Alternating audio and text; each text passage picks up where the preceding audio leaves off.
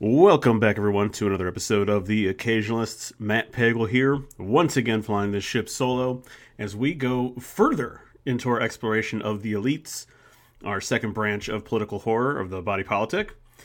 And we're getting into our second double feature film review as we talk about two 1980s.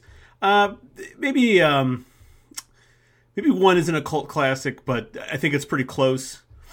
Simply because of the director, but we'll call them two cult classics from the 1980s as we talk about The Dead Zone and They Live. Now, I think it's important to note that I didn't call the second branch of the body politic politicians, because I don't think that is the way that the body politic keeps its power and creates its terror is solely through politicians. It's through the power elite. And meaning that it's more than just political figures that are sort of representing the body politic. If you'll remember, back in the first episode when we kind of defined what the body politic is and what it does and how it functions, one of the things that we mentioned was how the body politic has various representatives, right? That it's this big idea that it's this big idea that people run into various branches of it, various pieces of it that are there to create.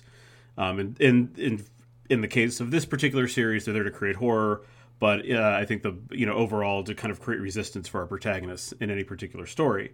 It's not one thing; it's many things that are sort of. It's a creature with many tentacles, with many arms, basically, and one of those arms is the elite. And meaning here that, so for these two movies, for The Dead Zone, we are covering, obviously, in this particular movie, an actual singular politician who is, we'll get into the details of it. We're covering a single politician who is off the rails, but in They Live, we're going to be talking about more of a system of people who are part of the upper crust, who are part of the decision-making, policy-making, part of the money-making sector of humanity, and they have outsized influence, probably even more so than even any singular politician, right? So we're covering how we're talking about how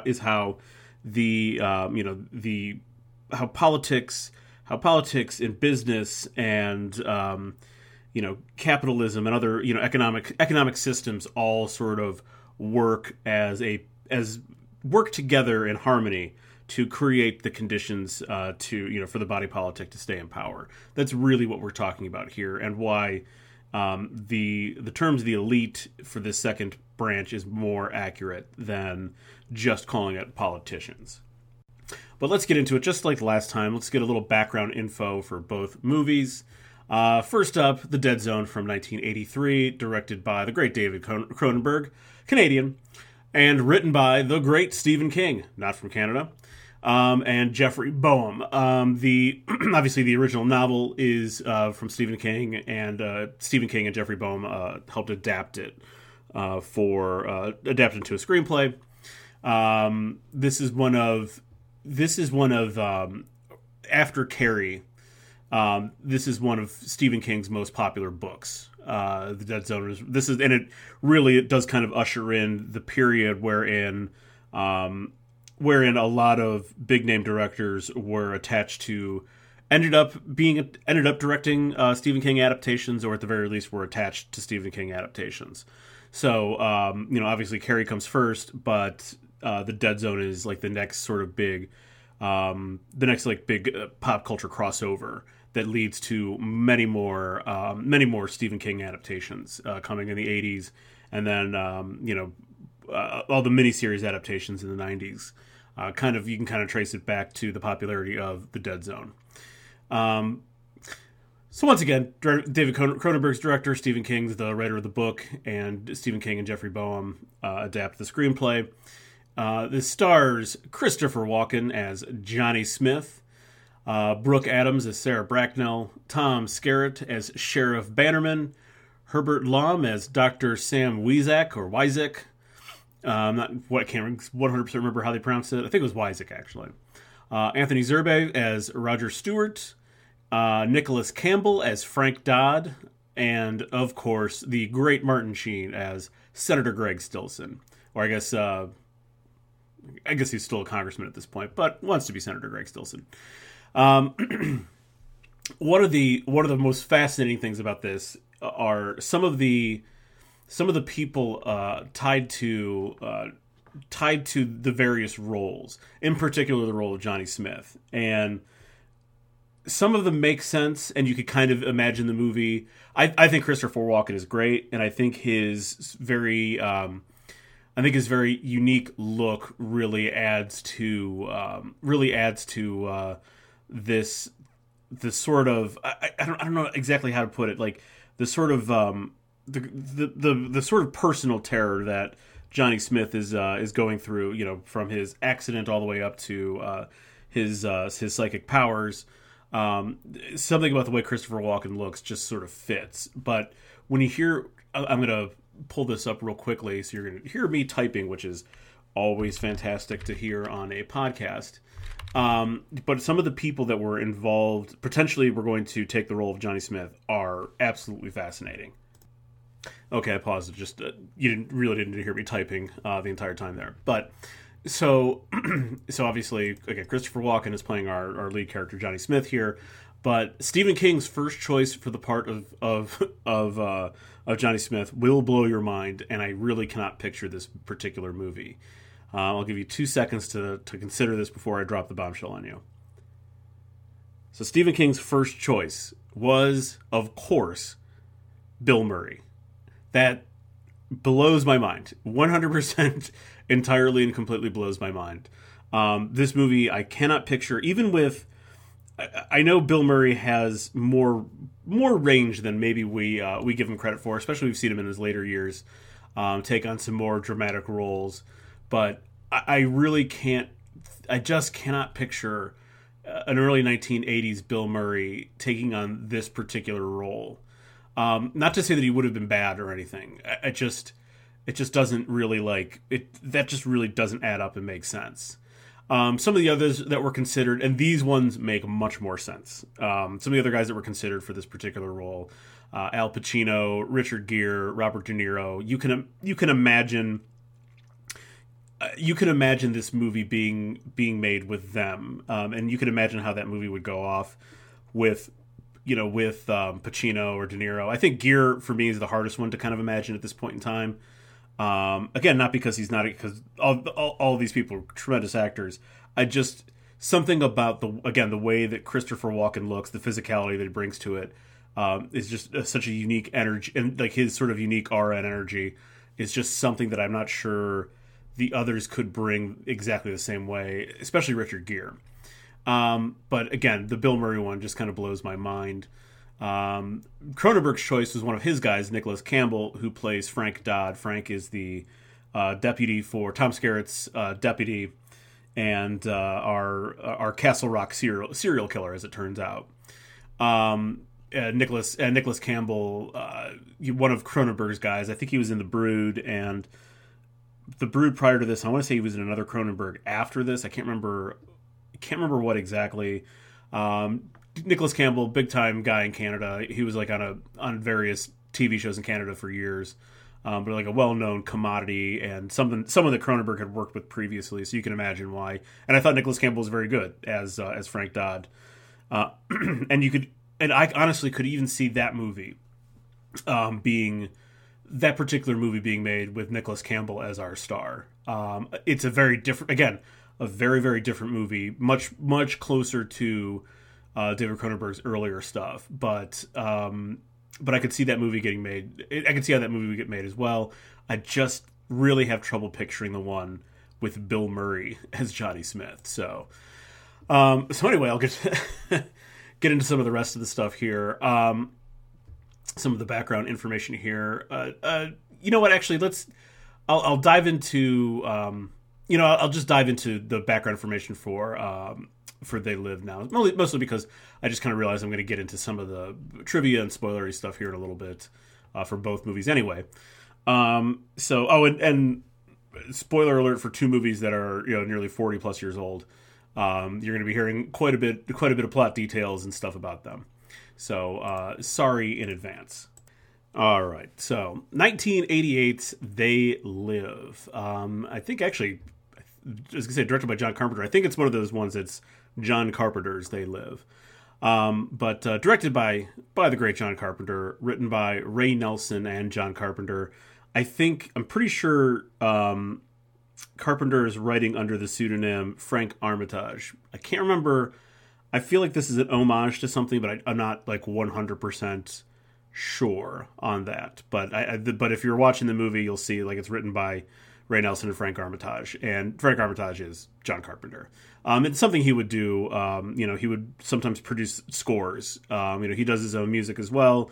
He is, if anyone is unfamiliar with this, he created the Halloween, the Halloween theme. That is maybe the most famous, certainly the most famous piece of horror movie music, but certainly one of the most famous pieces of movie music of all time. Is the Halloween theme. And as I think I mentioned last month in our Sci-Fi September,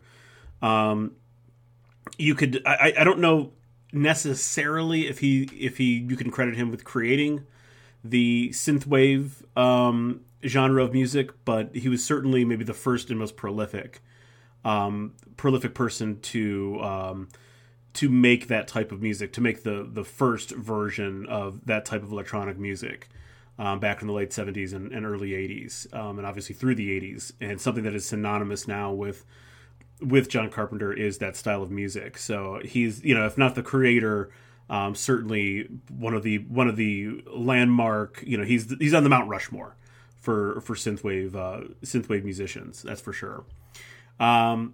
Roddy Piper is our main character, Nada, the rowdy one, the late great Roddy Piper. Keith David as Frank. We have Meg Foster, the smoky-eyed Meg Foster, maybe some of the most unmistakable eyes in the history of Hollywood.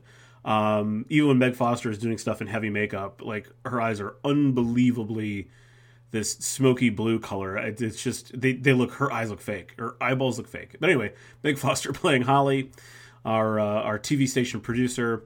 We have George Buck Flower, a Carpenter regular, playing a drifter, just called Drifter. Raymond St. Jacques playing the street preacher, our blind street preacher, and Peter Jason plays our homeless. I don't know what you call him. I guess our church homeless outreach guy slash resistance fighter leader, Gilbert.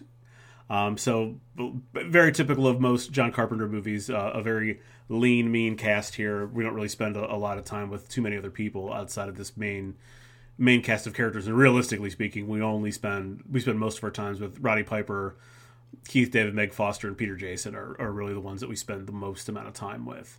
Of note, I do love this part. I did not know this about this movie until I consulted the IMDb Tribune for a little bit of information. That for the homeless camp, John Carpenter brought in actual homeless or unhoused people, however you want to think about it, into the production for a lot of the scenes, to play some of the characters, and in addition to giving them paychecks, also fed them in the same way that you would feed like the regular cast and crew of a movie production. So pretty cool. Definitely one of those things that whenever John Carpenter has like a very particular reputation, and some of it's definitely probably warranted. He is kind of a grumpy old man, but then you hear stories like that, and you hear stories from other people that know him well that also paint him as like one of the most generous and nice people on the planet. So it's just kind of he's a very, very interesting character in that way. So and another thing that I do love about this, that I love that, knowing what Carpenter wanted out of this particular character for Nada, someone rugged, someone who could fight or whatever. I love that he saw Roddy Piper in WrestleMania, would have been like the second WrestleMania maybe, third WrestleMania back in the 1987, so like WrestleMania 3 or whatever. He saw Roddy Piper in that, saw his physicality, saw his performance, and thought, that's exactly who I want to cast. It's one of those things like, last year when Chum and I did our wrestling episode, we kind of talked about how it really is sort of a training ground for certain people to try to explore other realms of the entertainment industry.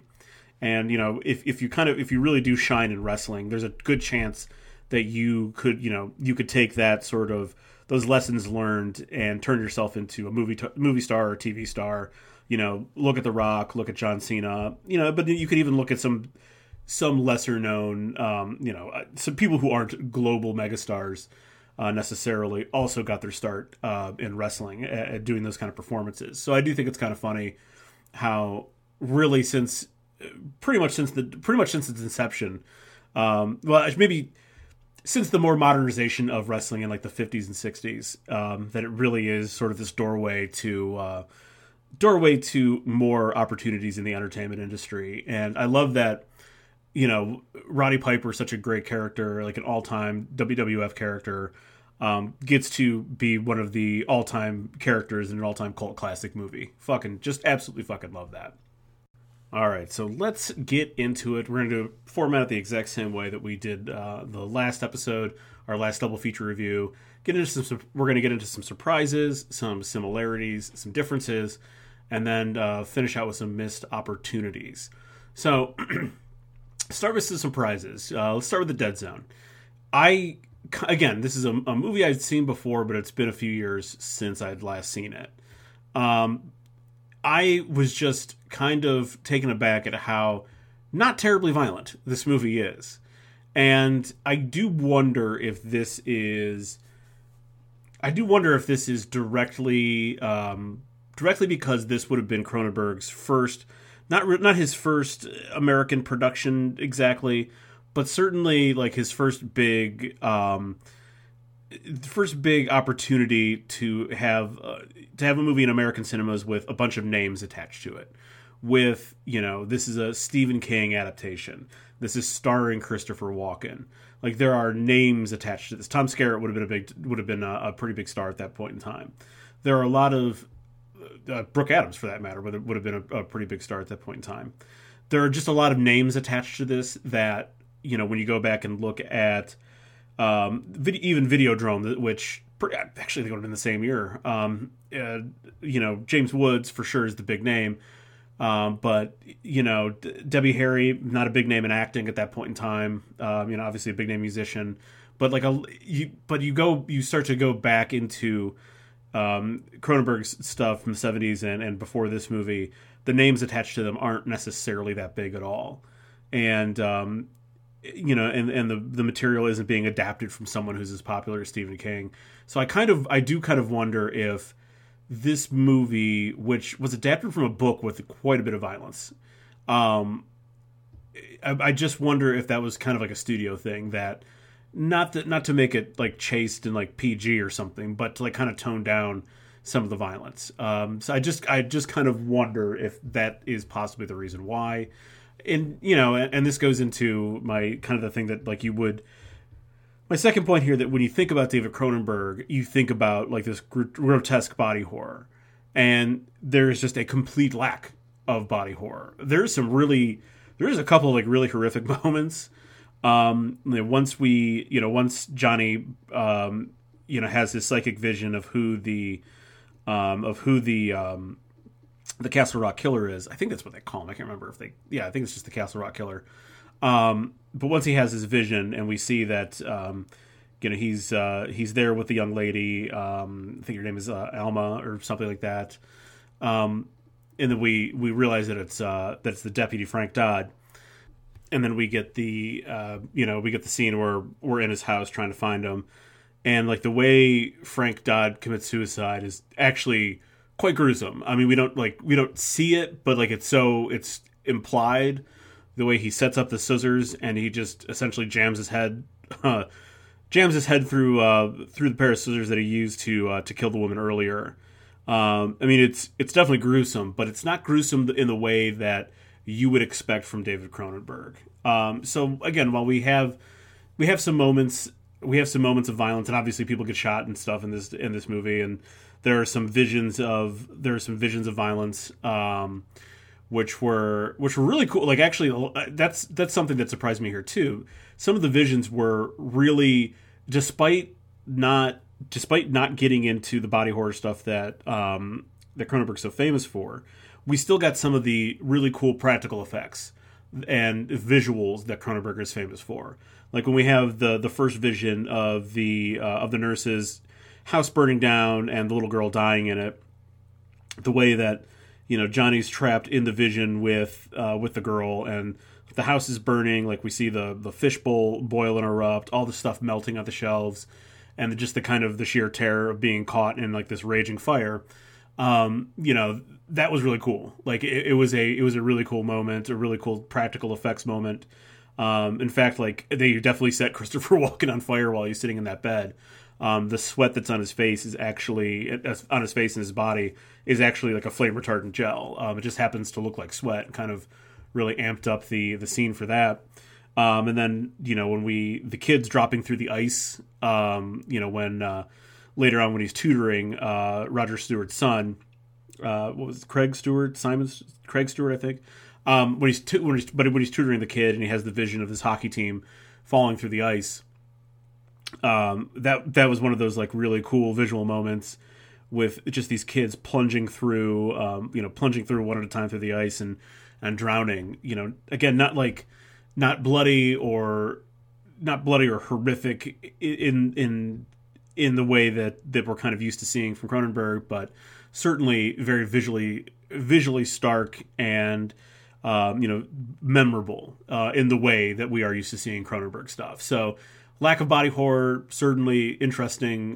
Just one of those things that I kind of had forgotten about from this last time I saw this movie. But, the signature, the style is still there nonetheless.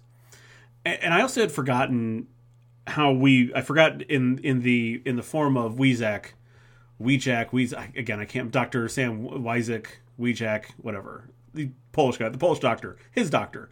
I think it's Weizak. I forgot that we were drawing very direct parallels to Hitler in World War II. I totally forgot we had a sequence in which we get the mid-19 or the early 1940s in Poland with the Nazis coming to take over people, and that's how Weizak escapes. His mother apparently sacrifices herself, even though Johnny lets her know that she's still alive. It's just very interesting to me that this is here, considering how this movie and the character of Greg Stillson kind of became had a little bit of a moment a few years ago after Trump got elected, and how the parallels to a lot of people want to draw parallels to Trump and Hitler and the Republican Party and the Nazi Party. Certainly there's reason to, but I just think it's interesting how 40 years later this stuff is echoing again, and I just had kind of forgotten that that we were directly talking and directly linking a right-wing kind of lunatic politician directly to Hitler in this movie. Something I had forgotten about. And the other thing I had forgotten about that definitely surprised me was the lack of Greg Stillson in this particular movie. You get much more of him in the book, and we'll talk about that a little bit later. You get much more of him in the book. I kind of forgot that he really is. It's in the background in the first. I want to say in the first like 20 to 30 minutes, we get a mention of Stillson from the reporter. I believe that's like our first mention of Stillson, and he's in the background. And obviously, then we see him when Johnny has moved out of Castle Rock to wherever he's living now. We got the Greg Stillson for Senator billboard up like right across the street, but I kind of forgot that it really takes a little bit more than half the movie until we get sort of our first experience with true experience with Greg Stillson when he's in the house of Roger Stewart. So I for some reason I had remembered there being more Martin Sheen in this. but again, it could be just the way that this particular character and his portrayal had kind of resurfaced and kind of gained relevance again in the last couple years. After Trump was elected, that could be why that's just sort of clouding my particular memory of this movie. And this is again like I want to say the last time I watched this movie was like in 2009 or 10. So it has been quite a while, and so there are plenty of those like when you watch it now, it's like, well, like, what, you forgot that someone wasn't in half the movie? Yeah, it's really possible to do that when you don't watch a movie for like 10, 12 years or so. But that's kind of what, just one of those things that just kind of flew out of my mind from the last time I saw it. All right, now, a few surprises for They Live. These were a little less surprising, I suppose. They're kind of, you'll see, they're a little bit more minor. I definitely remember Roddy Piper saying even less. He's got one of the most famous lines of all time. I came here to chew bubblegum and kick ass, and I'm all out of bubblegum. One of his improvised one-liners when he's in the bank scene. And I think it's just because of like that sort of being his like one-line moment, and like one of the most famous pop culture moments of the time, and currently, should say maybe one of those famous cult pop culture moments of all time is the kick ass and chew bubblegum line. So just in my head, I remember him saying less, but he does have quite a bit of dialogue. So that was just kind of surprising. I guess I should kind of not be surprised by this from any John Carpenter movie, but we hit the ground running quite quickly. After we get to the opening credits and the opening montage of Nada walking into town, which is, even though it's not explicitly stated, we just call it Los Angeles. It's not really, it's kind of supposed to be anywhere, but it's Los Angeles. But after we get past the few opening minutes with the credits and the Carpenter score, and a very Western inspired score, which kind of makes sense with the way that Nada is walking into town. Very much like a Lone Ranger, oh god damn it, like the Man from Nowhere, or one of those kind of like Western characters. The score kind of makes more sense, and it works really well with this movie. But anyway, getting off track. Once we get past that part, we get him finding, looking for a job or whatever, and then him kind of landing with the construction crew, and then bingo bango, it's like 10-15 minutes before we're really hitting the ground running. We get the street preacher within the first like 5, probably somewhere between minute 7 and minute 10, and I think by minute 15 to 17 or somewhere in there, we get our first TV broadcast, where they break in and deliver the message about people being subjugated by invisible forces. So John Carpenter makes very lean movies. They generally don't exceed, very few of them even exceed 100 minutes. And so I guess I shouldn't be surprised by this, but it was just like, here's the setup, and bang, we are in the movie. We are in the thrust of the movie. And I also remember there, for some reason, being more Meg Foster.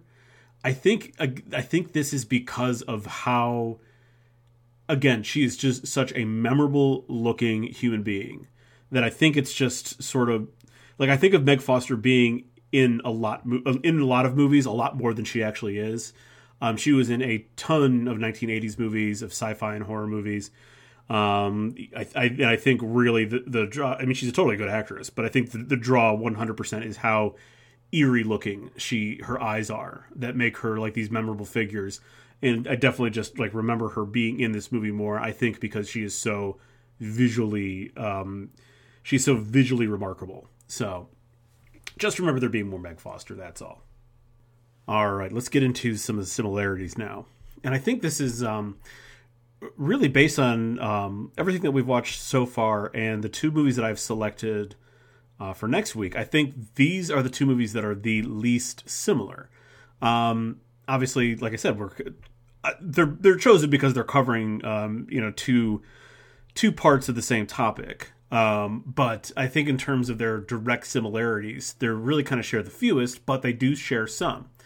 So, and I think it really just boils down to two similarities in this case, two main similarities in this case. And you could talk about like visuals and stuff like that. Like they share some a common visual language simply because movie making at that time, especially horror movie making at that time, definitely had some particular particular things that a lot of the directors did, and Cronenberg and Carpenter were Cronenberg and Carpenter were not immune from kind of relying on certain visual language that was popular at this point in time. So there are visual similarities. I don't think they're necessarily that important, but in terms of the story similarities, right? Our protagonists have to sacrifice everything to win, right?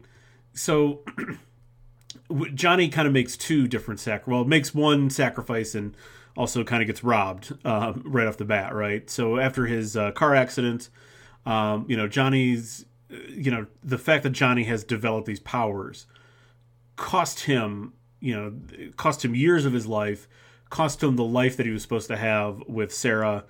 If he had just stayed at her house at the beginning, maybe none of this would have happened. But obviously, Johnny needs to have these powers then to go on to make his sacrifice.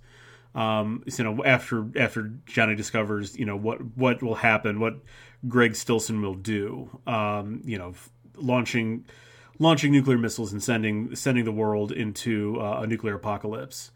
Johnny has to sacrifice his life, and he has to sacrifice his name to prevent the apocalypse. I think that's like really important here.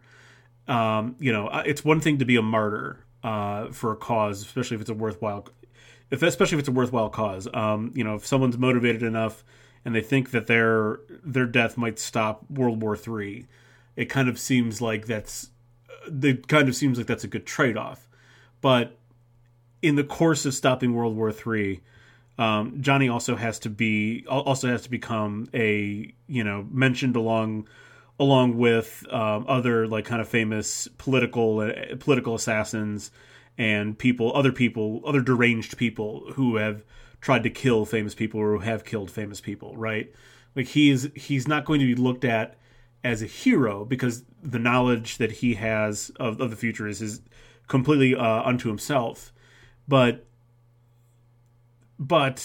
he's willing to make the sacrifice of his life and his name to prevent any of that from coming through. And it does help that it throws a little bit of dirt onto Stilson's name. When we see him grab Sarah's child as a human shield to protect him from being shot. Obviously, that changes the whole outcome, changes the whole scenario. And as we see the next time that Stilson and Johnny touch each other sounds weird, so I'm just gonna say touch hands.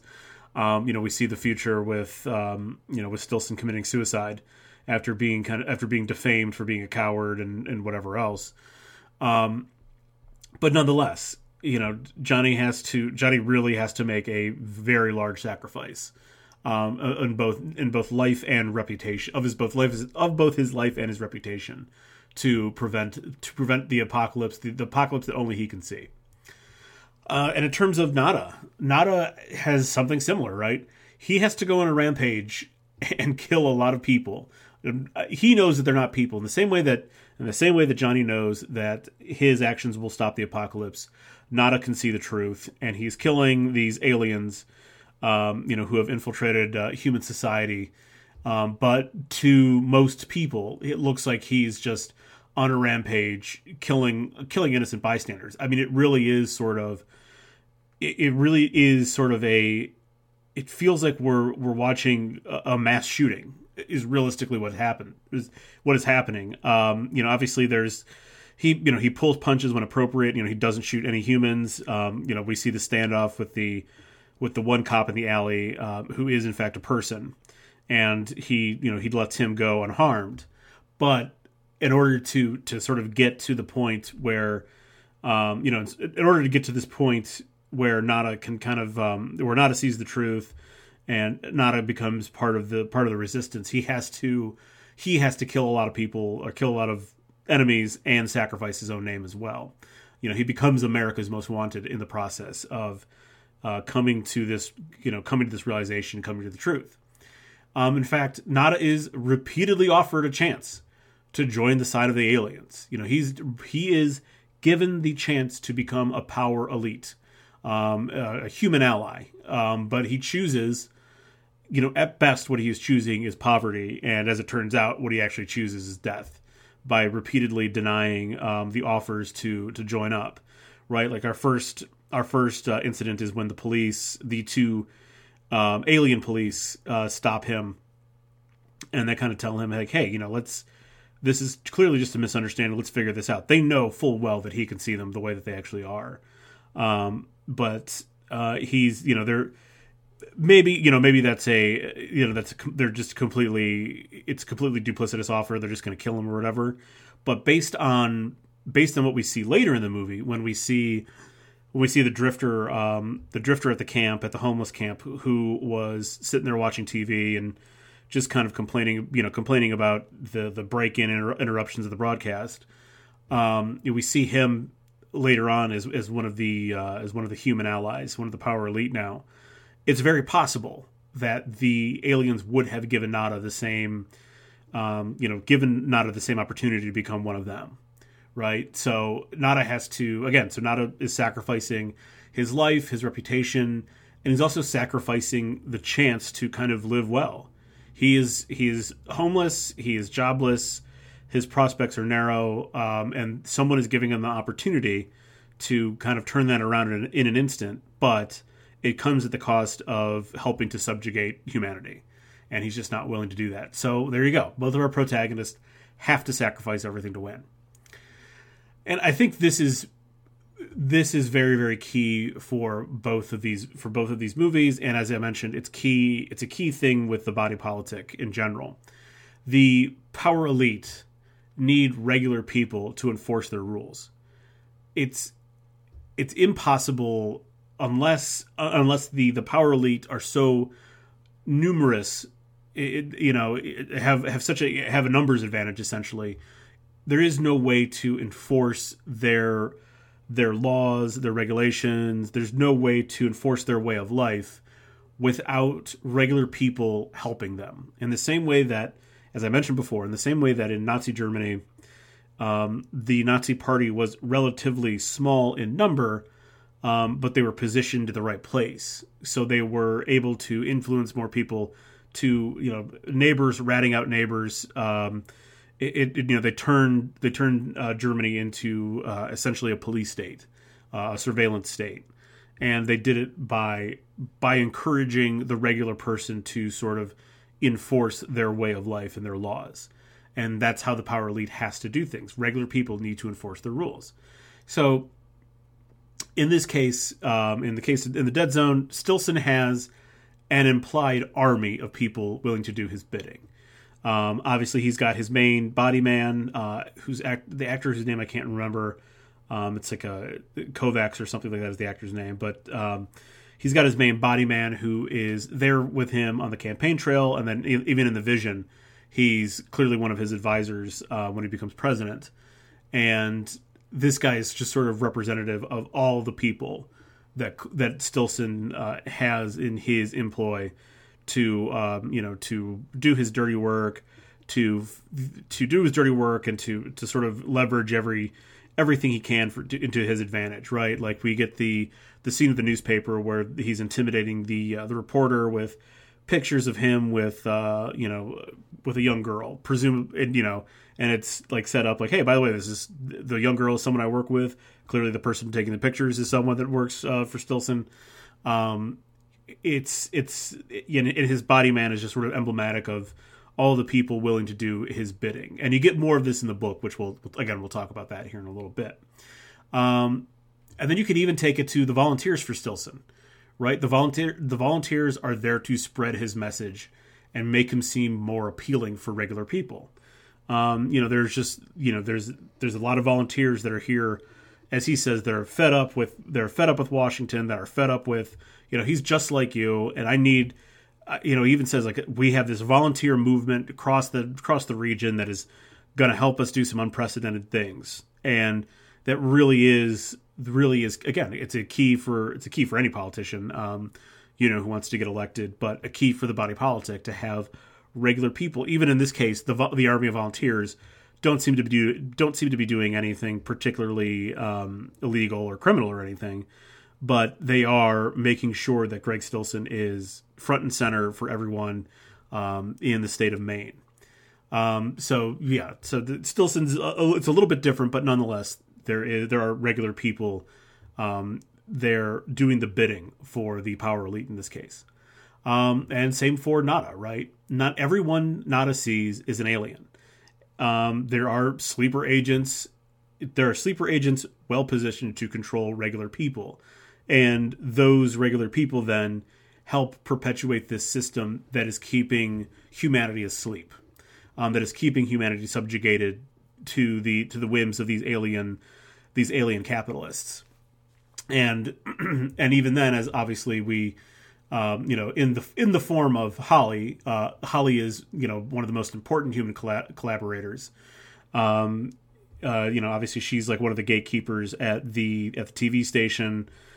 She's making sure that the lines of communication to the regular people are constantly open. Right, she's one of the most important human collaborators. She's a sleeper agent in a really privileged position. In other words, and it is implied multiple times, either implied or just stated, that they are relying on a lot of human leadership to keep their hold on certain, to keep their hold on the sectors, on the business world, in the police world. Obviously, we see the first two of the first police that we see are in fact aliens, but then the next encounter with a cop is a regular person, but who is doing the bidding because he is a regular person doing his job. He just doesn't realize that his job is at the behest of a very particular. He's doing his job at the whim of a very particular master, right? And we could definitely get into the parallels of policing, and how what the police are actually policing, what they're actually doing in almost every society. But that's for another podcast, perhaps. But you see there that we have the regular people, and in some cases maybe some elevated people, but still more or less regular members of society, have to either enforce the rule of law or they have to spread the message. They have to do one of the two, or both, to make sure that the power elite hold on to their power. All right, so let's talk about the differences here. Again, these are the two most different movies in terms of how I paired them. I think these are the two most different. So with the Dead Zone, we are specifically talking about the dangers of one lunatic in a position of power. The damage that someone, as they gain more and more trust and more power, the damage that this one person could do is the idea here. That all it takes is one unhinged person in the White House to then drag the planet into a nuclear apocalypse, right? So in Johnny's vision of Stilson's future, we see Stilson launching nuclear missiles and dragging the world into launching nuclear missiles in response to in response to a perceived global threat. Lets the missiles fly, as he said, or he says the missiles are in the air. And we see this all happening despite pleas from his defense secretary, who initially just completely denies that he's going to do it until Stilson threatens to cut his hand off. And the vice president kind of hey, we have a diplomatic solution here. But the idea here is that the danger of one person with so much power has ramifications that reach way beyond even what you could imagine. And obviously, stuff like the nuclear codes doesn't work unilaterally. The president can't just decide to bomb. Biden couldn't just decide to bomb Russia tomorrow with our nuclear arsenal. Does not work that way. However, and as we saw recently, having one person in power can enable other people to sort of try to bend the rules and do things their own way. And it really does. It really only takes one person to sort of disrupt the regular processes that were normal that are normal to us.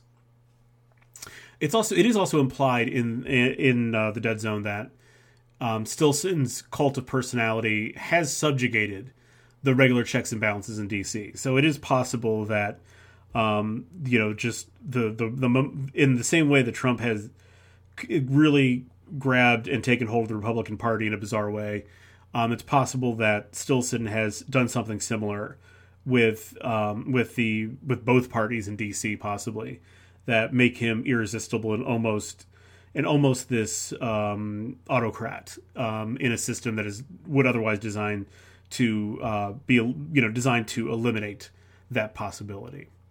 As I mentioned before, there is more of Stillson's psychopathic behavior in the book, The Dead Zone.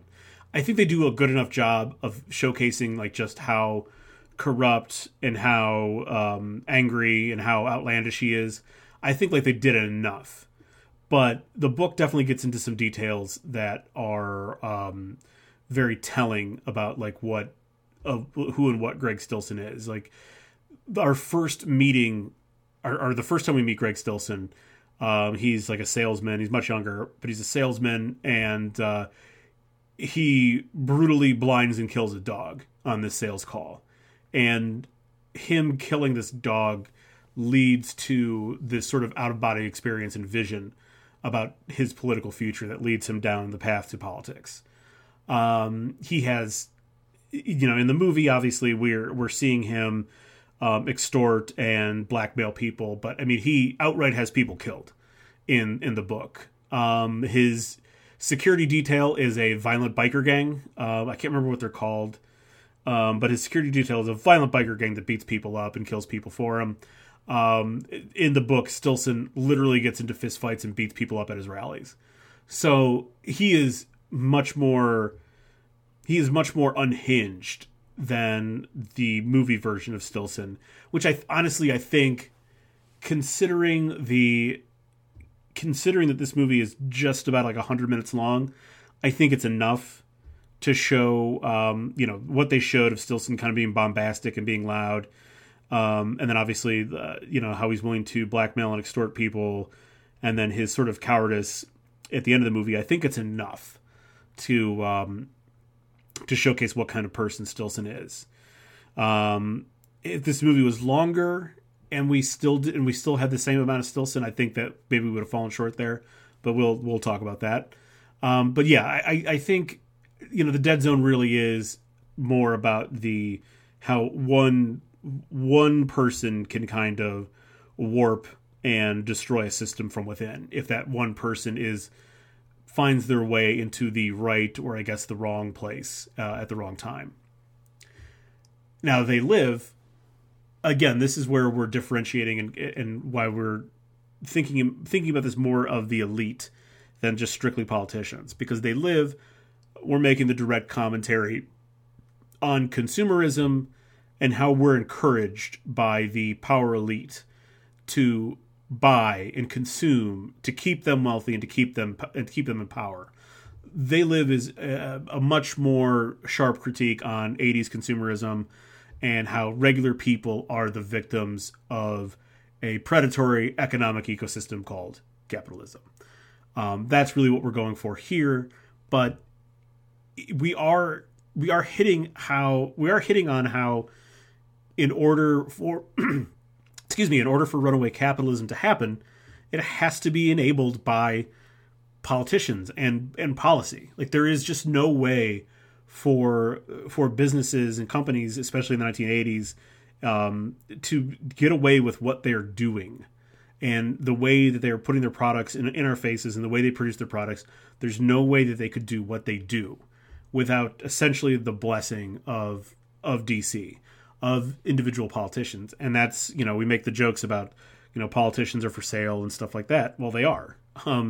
There's a reason why the NRA, or there's a reason why guns are such an untouchable issue in Washington, It's because the NRA is funding so many politicians, both on the left and the right, to make sure that they can continue to manufacture. The gun manufacturers can manufacture guns without needing to stop.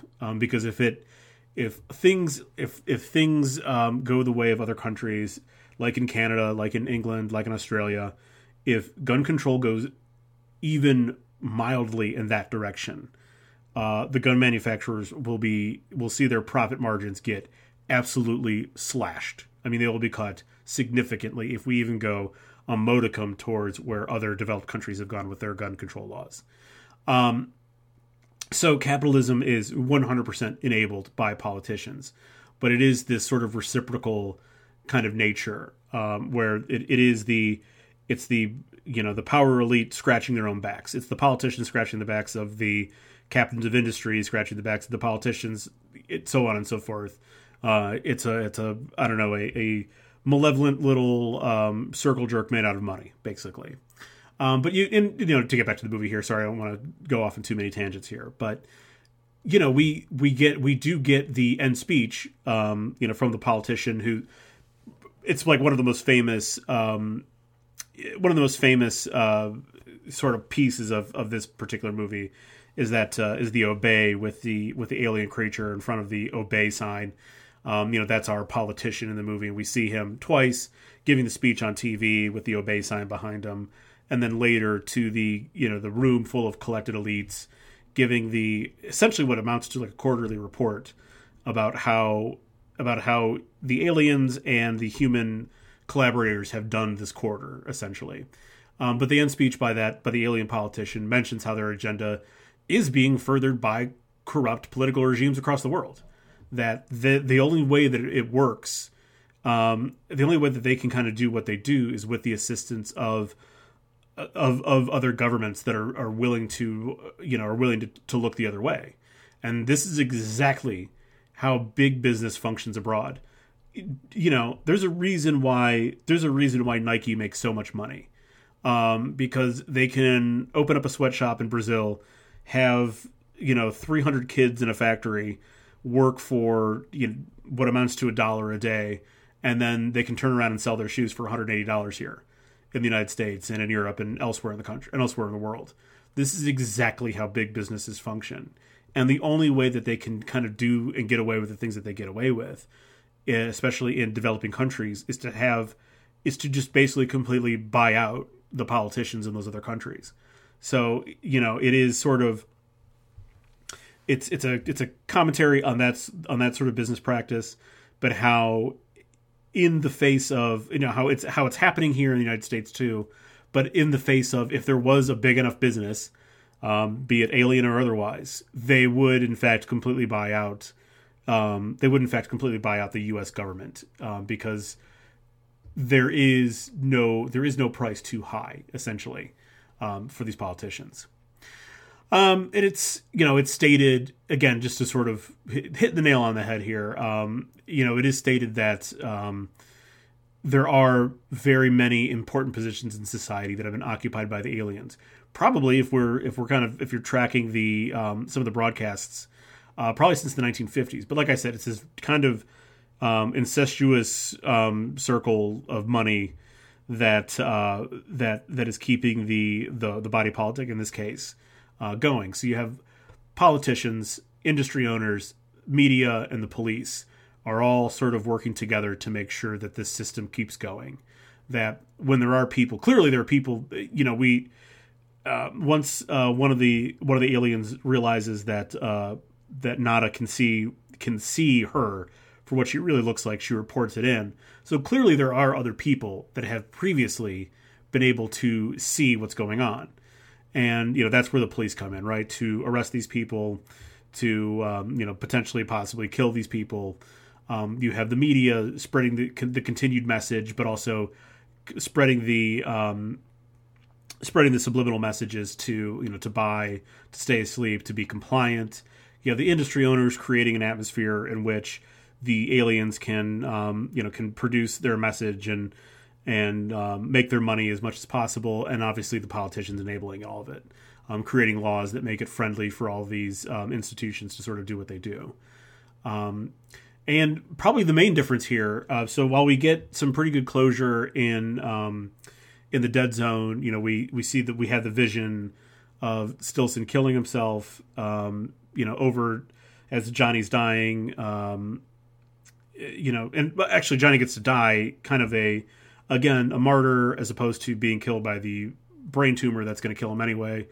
And then obviously Sarah, over his dead body tells him that she loves him. So there's like a lot of closure with the Dead Zone. But because They Live is a John Carpenter movie, we get a John Carpenter ending. We don't really get the cathartic great resolution that you get from something like the Dead Zone, knowing that the threat has been killed. What we get is the immediate mission is done. Our heroes have sacrificed themselves. They've killed people in a very important positions of power, and they have taken the alien signal offline to sort of reveal the truth to we have woken up people worldwide to reality, but now people have to deal with that reality. Like, what happens now once we realize that not only are aliens living amongst us, that they have been controlling and manipulating us for, what seems to be about 30 plus years. There is just clearly more to think about with this particular ending than there is with the ending to the Dead Zone. The ending of the Dead Zone is a little bit more neat and clean. This one is now, again, it's a Carpenter movie, so we get a Carpenter ending. It's almost ending with a question of what happens next. Is really what a lot of John Carpenter movies end. All right, lastly here we'll wrap up with a few missed opportunities. I really don't think there's many for either of these movies. For the Dead Zone, my big thing is here. I would have liked to have more Greg Stillson. As I mentioned, some of the stuff that is in the book The Dead Zone that fills in this character a little bit more is pretty interesting, pretty wild stuff. Not that I necessarily need to see a dog get brutally killed on camera or anything, but I think we could have gotten a little bit more of early Stillson, or at least gotten a little bit more with Stillson's thugs, to kind of further cement just like how terrible of a person he actually is. Plus, Martin Sheen does a great job playing this character. I just would have really enjoyed having more Martin Sheen on camera than what we got. So, for me, it's just more Greg Stillson. I think you also could have turned up the gore and horror a couple of notches. Like I said, we got some good imagery. Frank Dodd's death is pretty good. The suicide by scissors is definitely especially through the mouth. Like, that's especially gruesome. But I think, and I mentioned I lauded the scene with the girl's burning bedroom is great. It's practical effects. It looks fantastic. But I definitely could have done with a little bit more gore. I could have done with one thing that I think would have kind of hit on the body horror stuff that Cronenberg normally does. We're told that when Johnny uses his psychic abilities, it's creating this tumor, or maybe the tumor is creating the psychic abilities, whatever. But regardless, that every time he looks into the future, it's taking a toll on him. I kind of would have liked to have seen much more like The Fly, that him almost physically decaying, maybe not as extreme, body parts and shit falling off, but it would have been, especially with the way Christopher Walken looks, I think you could have made him look more gaunt, look more pale, just look more like a person who is in fact dying, and will die if they continue to do what they do. So I think I think there's ways to kind of turn up the volume a little bit on the visual gore and horror kind of stuff. I also could have made do with a little bit more of a picture of the political environment that gave rise to Stillson. I'm not really exactly 100% sure how we do this, but it does seem like he's kind of coming out of nowhere, which in the book kind of does happen, but he's like a multi-term congressman in the book. The the interactions with Stilson and Johnny take place over like a couple of years. It's not as quick, which I think it's supposed to be like a couple of months in the movie. So I would have liked to have like a little bit more idea of like what the hell's going on in Maine politics that gave rise to a fucking maniac like Greg Stilson. So I think, again, these are, I think really only the first two are like the missed opportunities, and the last one is kind of more stuff that I just would want more of, that I'm just intrigued by. So we'll call that like a 2 out of 3 there, for the Dead Zone. 2 things that I think are legit missed opportunities, and 1 thing that's just like, well, I'm interested in this. I think I could do more. I could have a little bit more of this if they wanted to offer it to me. Now, in the case of They Live, I think this movie is, if not a perfect movie, it's very close to one. So I think really what I am talking about are things that I just would like to have more of. I would have liked to have a little bit more of Nada and Frank interactions. Obviously, we get maybe the greatest hand-to-hand fight in the history of cinema. At least it's got to be top 5. It's got to be top 3. The physicality of it, the brutalness of it, the way that it was all practical, and the way that people really, I mean, obviously with flourishes for a movie, but the way that people fight, right? Like it's not really elegant, and not everyone knows kung fu. People kind of like knee each other in the groin, punch each other in the back of the head when they're not looking, throw each other on the ground, hit each other with objects. That's like how people fight. And, even though we get, so really in lieu of more talking, and getting to know each other, we have like this like 7-minute brutal fight that is, again, one of the, if not the greatest fight in the history of cinema. I still could have made do with a little bit more of Nada and Frank together. I think we could have. I think I also would have liked to seen a few more instances of the aliens showing off the extent of their power. Like we obviously get various representatives of the aliens, like in the police, and you see plenty of regular people, and obviously all the advertisements that have the subliminal messaging. But it would have been kind of interesting to see glimpses of the aliens' influence elsewhere.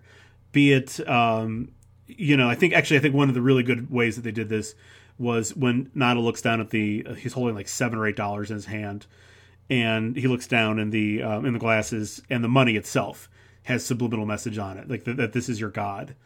And like, I think that stuff was kind of clever, and I wish that we would have had a few more of like those kind of moments. Again, not 100% sure how to 100% sure how to shoehorn more of those in. Maybe, I think just like real quickly, like one scene I'm thinking about when he is at the like employment center or whatever, talking to the woman. It would be interesting if we saw that woman again later in the movie and she's an alien, right? Like that even at the lowest levels, there is this alien force has influence at truly the lowest rungs of society. I also would have been, since we are kind of making the comparison to Earth being like a third world country for them, a developing country for them, wherein these mega corporations go to kind of do, to make their products and violate laws that exist in the United States but don't exist over there in other countries. I would have kind of liked to have seen what this looks like abroad, some kind of glimpse into another country, to see if are they more discreet, or are they as discreet as they are here, or are they more open about like what's going on, like that they don't even need to really hide themselves because of the power and influence that they have here in the developed world. There's really no need to like hide yourselves in the developing world in that case. So I would have liked to have seen like maybe what it looked like outside of the bounds of the United States. But again, not 100% sure how you do that, but I think it would have been an interesting thing to do. All right, so that is it. That is the wrap up for the Dead Zone and They Live. Love both of these movies. They Live is hands down one of my favorite movies of all time. I mean, I made a Christmas card out of They Live 1 year. My signature black Christmas cards. I made it out of it was a They Live inspired Christmas card. It's one of my all time favorite movies, and I'm actually kind of glad that I got to cover it in this context as opposed to kind of like a straightforward, is this movie good or not? Because this movie is fucking fantastic.